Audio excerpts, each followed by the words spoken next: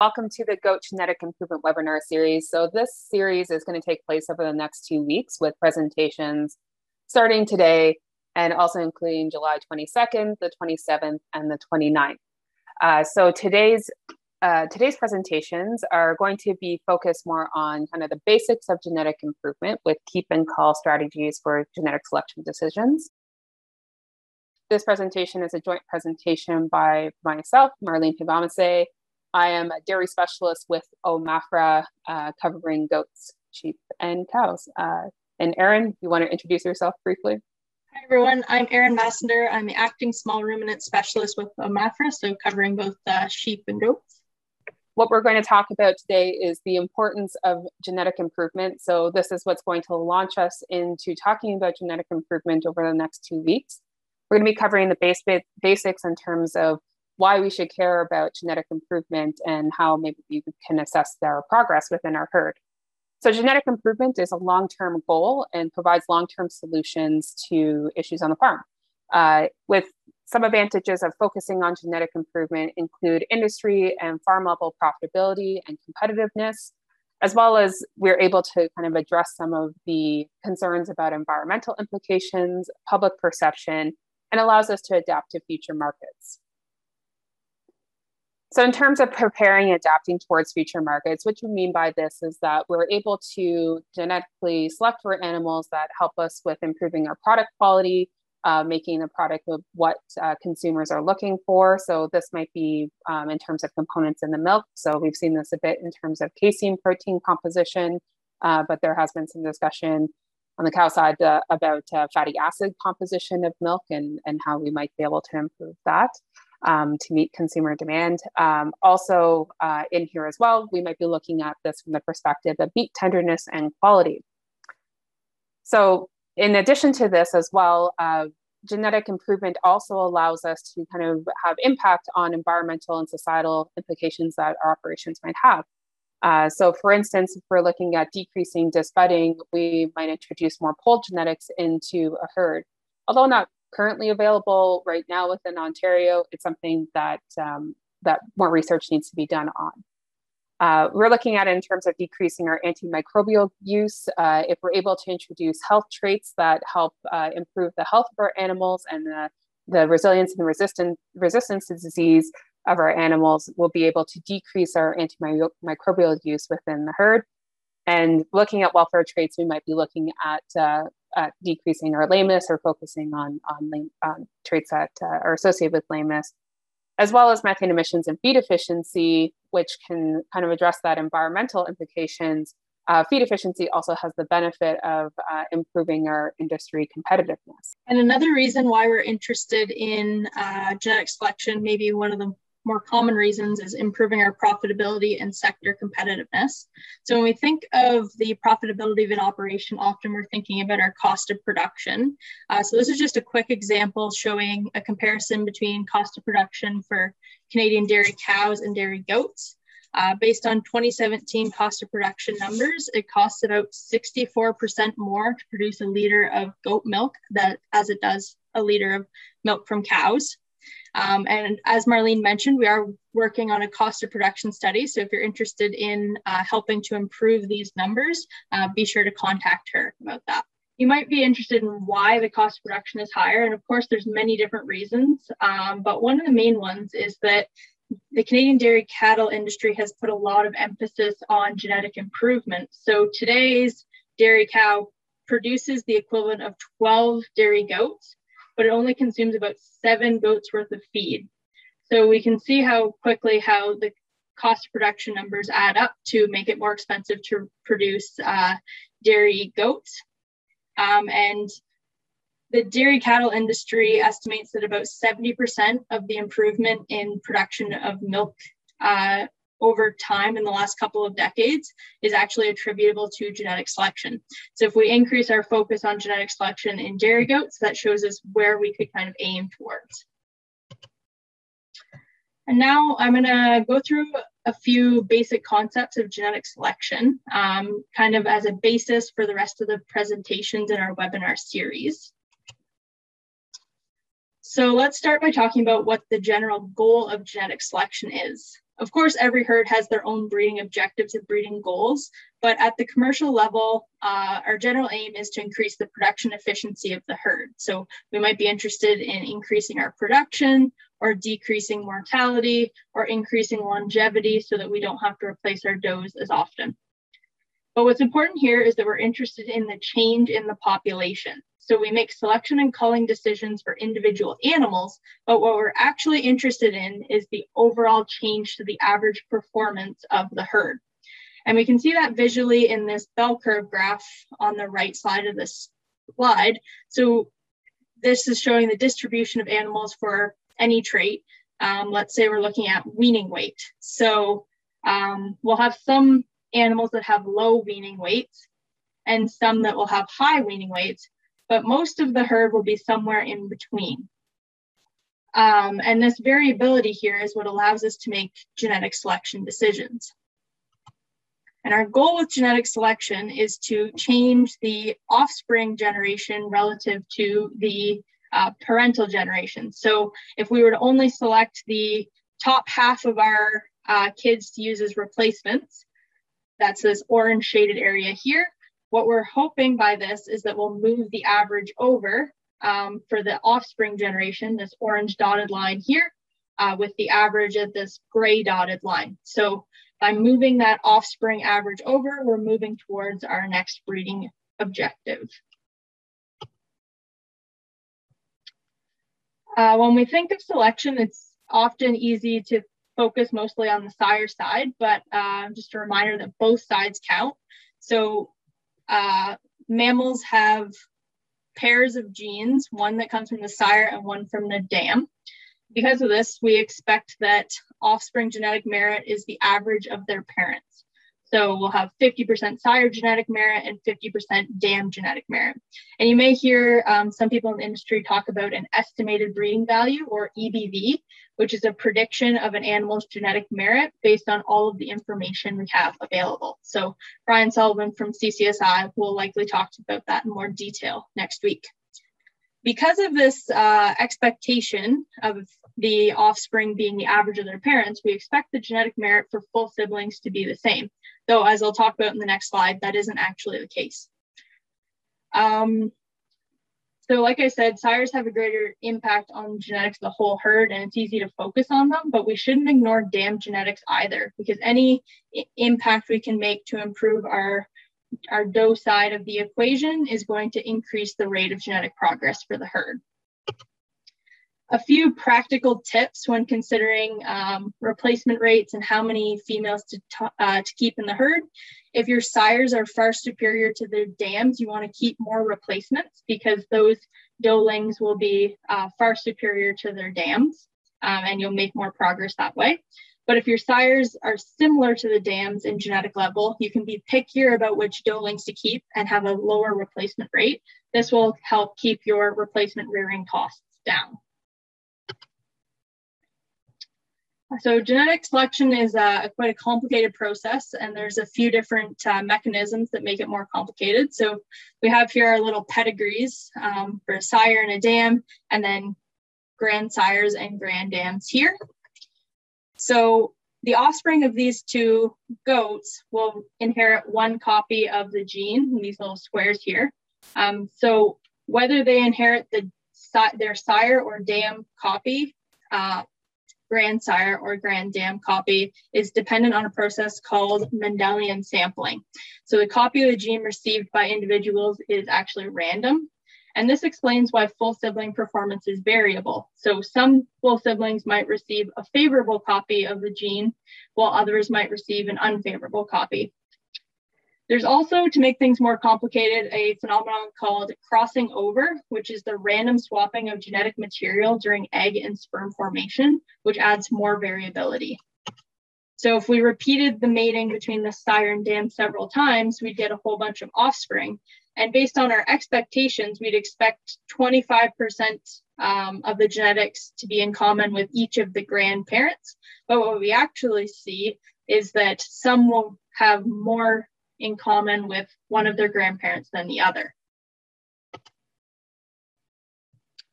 So moving into genetic selection, we're always interested in traits, which are observable or measurable characteristics of an individual. Traits come in two types, either simple traits or complex traits. Simple traits are affected by one or a few genes with a major influence on performance.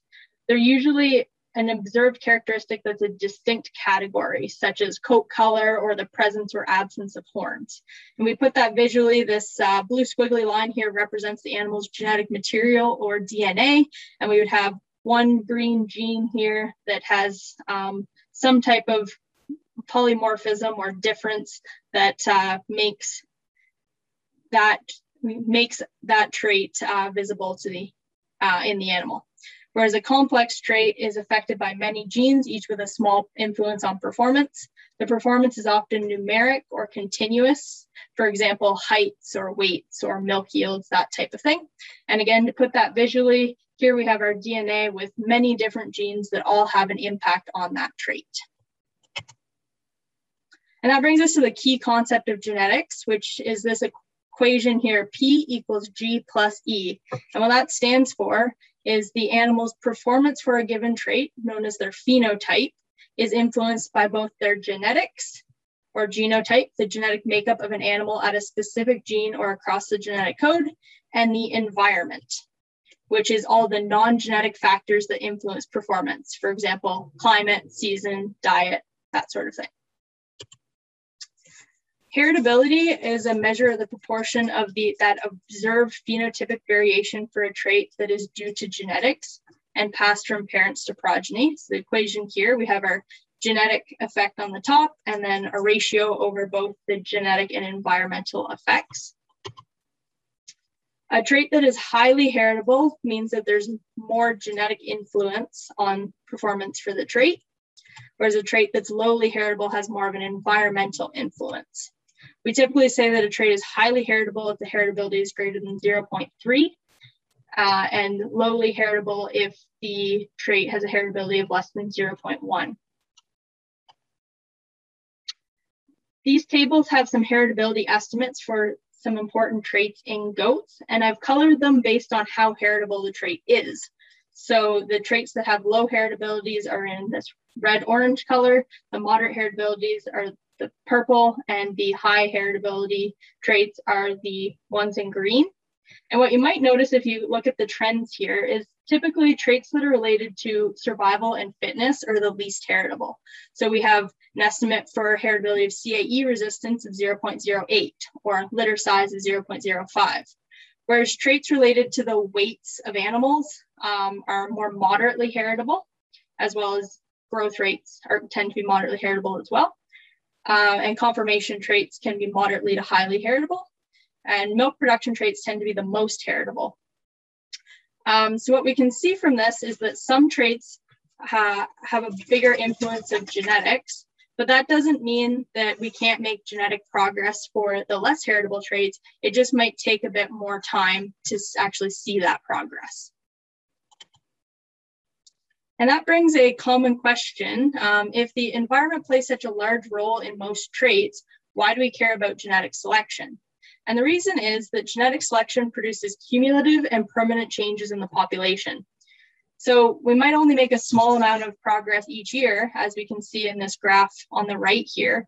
But when you add that up over a number of years, we actually end up with a herd that performs quite a bit better than before with those small changes.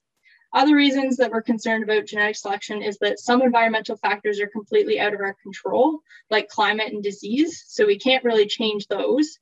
And then others that we can control, like diet, improving that environment requires sustained input costs to maintain performance. So if you stop feeding that superior diet that's increasing your performance, then you're not going to see that gain in performance in the future. Whereas with genetic selection, we increase productivity without requiring continuous input costs, as we essentially make the animals in the herd more efficient. Another concept to be concerned with related to our genetic selection decisions is genetic diversity, which refers to the presence of genetic differences in a population. Genetic diversity is the driving force behind genetic improvement. If there's not variability for a trait in the population, we can't actually improve it. It also increases adaptability for changes to breeding objectives. Say we decide that we're less concerned with milk yield in the future and want to be more aware of the composition of that milk, while having variability in the population would allow us to change our breeding objective and go a different route. It also is important to note that genetic diversity is reduced by both inbreeding and selection.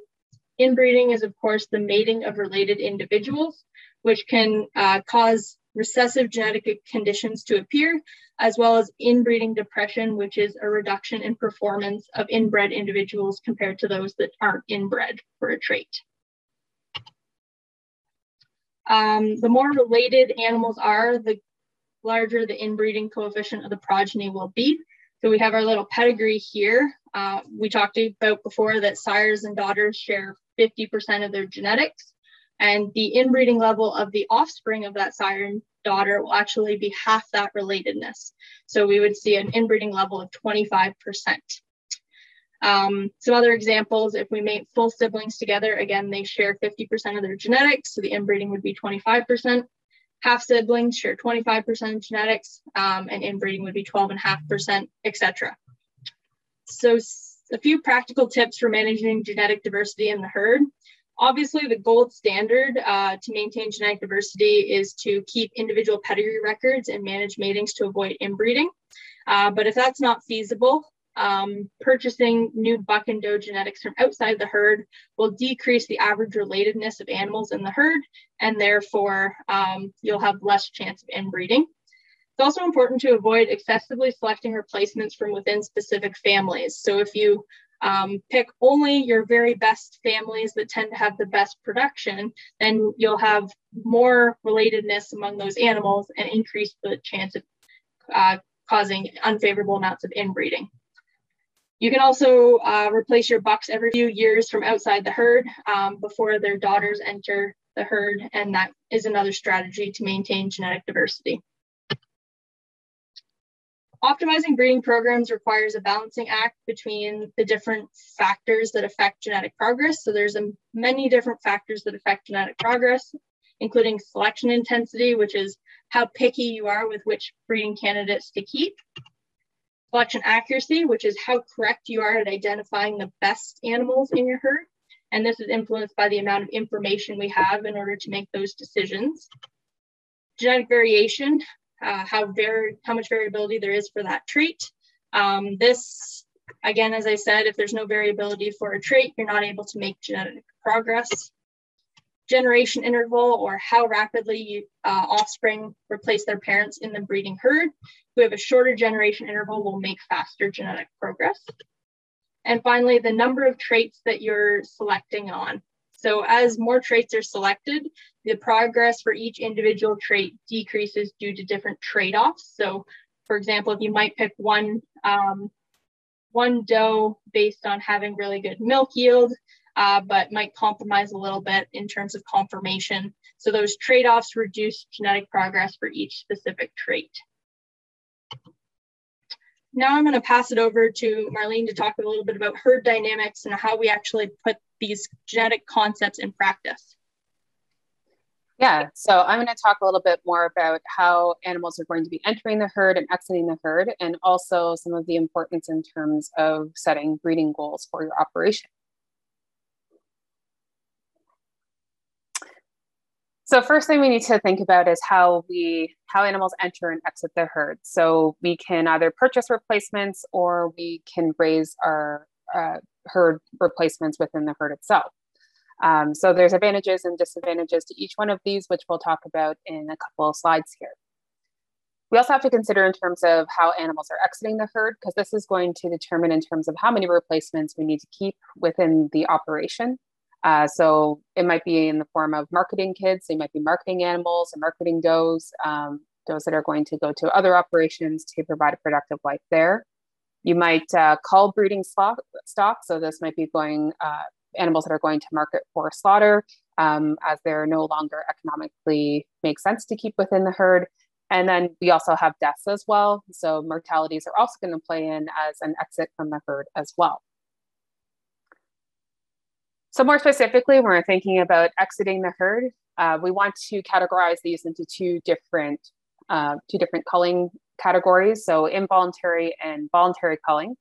So involuntary culling is the removal of breeding stock or potential replacements in the herd that have no productive future. So this could be due to things like illness, injury, infertility, CAE positivity, or death. So these are things that are kind of more forced upon our decision making in terms of like that the animal has to leave the herd because of these reasons.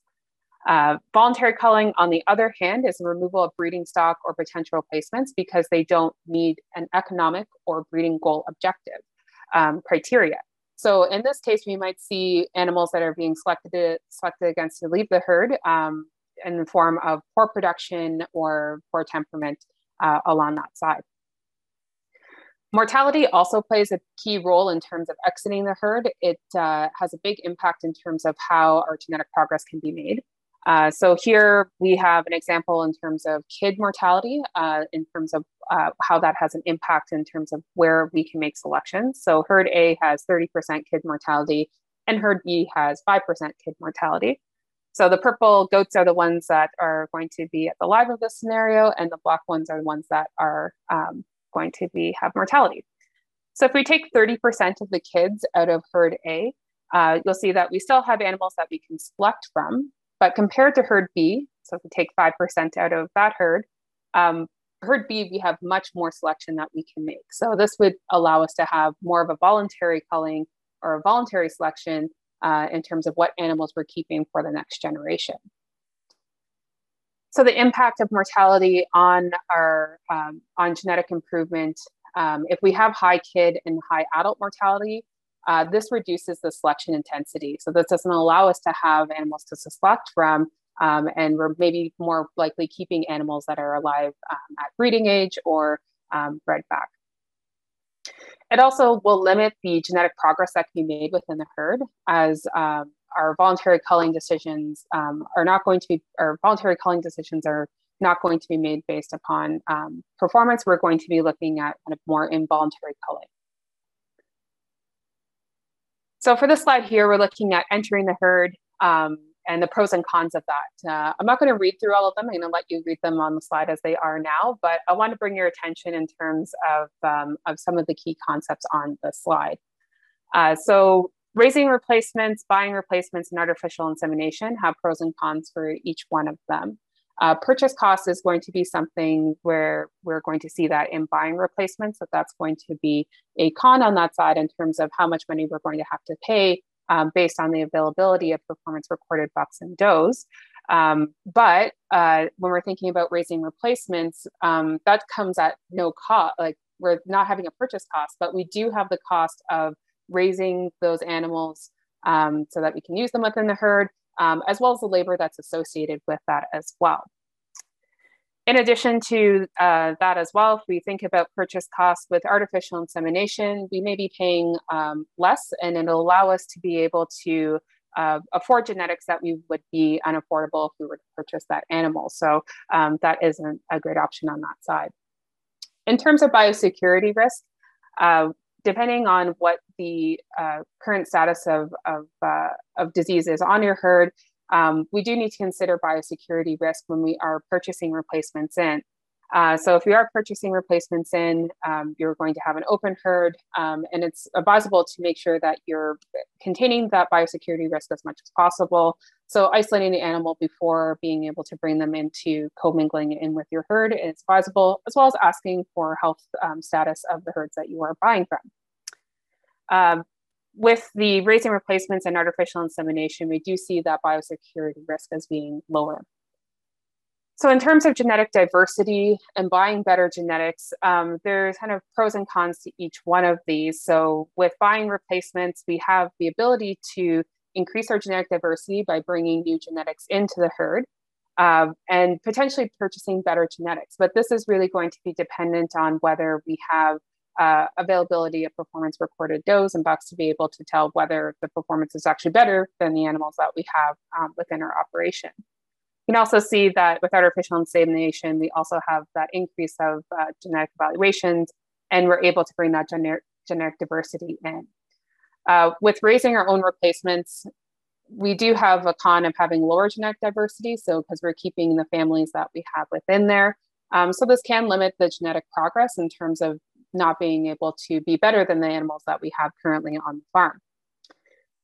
With artificial insemination, some of the cons around this, just to highlight briefly, is that typically you'll have some lower conception rates, and you do need to be trained in artificial insemination to be able to breed, to use this type of breeding, or be using an experienced breeder.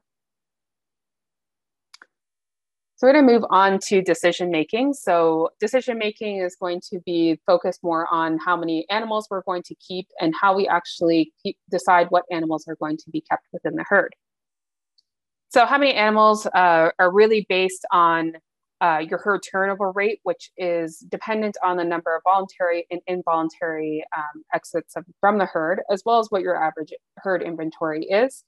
So the records that you need to keep in order to calculate this include animal inventory, the number of does that die on the farm, including those ones that are euthanized, number of does that are exiting the herd for economic reasons. So those are voluntary culls on that side. And then we're going to use these numbers to be able to calculate the herd turnover rate. The key part of this is that we're looking over a specific time period. So sometimes people will focus on a particular lactation length. It might be over a calendar year, or it also could be based on a group of animals. So herd turnover rate actually doesn't only just gives us in terms of, okay, well, how many replacements am I expected to keep for each year? But it can also give an indication in terms of where we can make improvements for our management. Another key thing here as well is we need to determine what our desired herd size is. When we're looking at the difference between an expanding herd compared to a stable herd, you may have more replacements that you're keeping and less of a herd turnover rate in an expanding herd because you're trying to grow that herd for the product that you're trying to sell. As compared to a stable operation, you might have more stable herd turnover rate, so you can kind of predict year to year in terms of how many replacements you're typically keeping. It is important to note, though, that mortality plays a big key role in this. So if you're having high mortality in your kids or your adults, you might actually see that reflected within the herd turnover rate in terms of either a very high turnover rate because of adult mortality, or a very low turnover rate if you have high kid mortality because you're having to try and keep does longer because you don't have the replacements to be able to fill that herd turnover rate and make voluntary culling decisions. So other considerations when you're considering herd turnover rate is that you need to be able to consider your ability to produce and sell your product. So what markets are you selling into? What herd size do you need to support that? And another important part here is whether you have capacity in order to house all those animals, so have adequate barn space and also have adequate feed for all of those animals. And then it could also be focused in terms of consideration on moderate versus intense culling. So if you're looking to have less CAE in your herd, you might have more intensive culling because you're culling out positive animals for CAE. So all these considerations kind of make it hard to tell you what is a good herd turnover rate or a bad turnover rate. But typically we see an average around 30% in the dairy industry for herd turnover rates. We will be walking through these calculations next Thursday with a few examples of herds that are expanding, stable, and have some other challenges in discussing them. So as a part of this as well, important decision-making piece is what animals we're going to keep. And this is what's going to be based upon our breeding goals.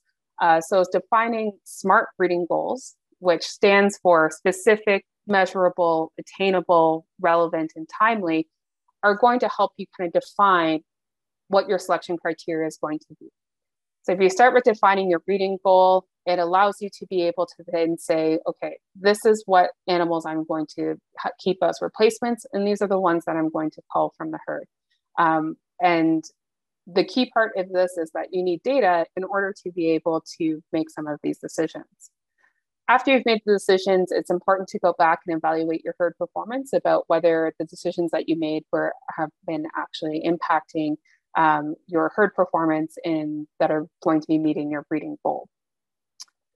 So it's important to keep in mind that breeding goals can change over time. So it might be maybe there's a shift in the market demand by consumers. So that could maybe change your breeding goal.